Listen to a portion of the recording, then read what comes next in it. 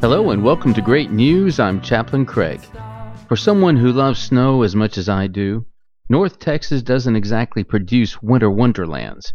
So, as spring has arrived, I find myself sadly trying to come to the realization that another winter has passed, and all I got was a nighttime flurry exposed by a desperate beam from my flashlight before going to bed.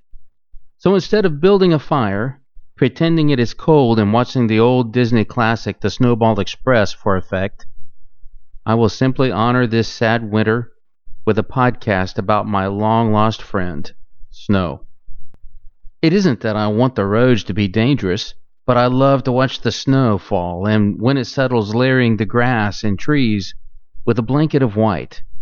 But snow has implications well beyond its physical attraction. For one thing, each snowflake is unique, and to think of the trillions and trillions of flakes that have fallen all over the world, not one the same as each of us, is uniquely and wonderfully made. But as unique as we are, when we work together, even fall together, we join in appearing magnificent for all to see. Together, we become even more beautiful, like a Currier and Ives rendition.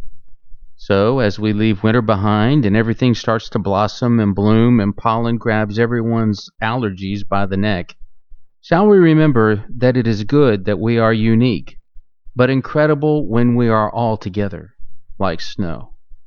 So in all of this, we can see that fellowship is important, and in the light, we will shine forth, and the Son of God cleanses us, white as snow. That paraphrase can be found in 1 John chapter 1, verse 7. Let's pray. Oh God, how incredible it is that you provide amazing beauty all around us and grant us examples of how we should live through the parables of your creation, especially snow. Amen. So, I guess I will throw some logs in the fireplace, start a fire, and watch White Christmas. Pitiful, isn't it? You have been listening to Chaplain Craig with Great News, waiting for next winter.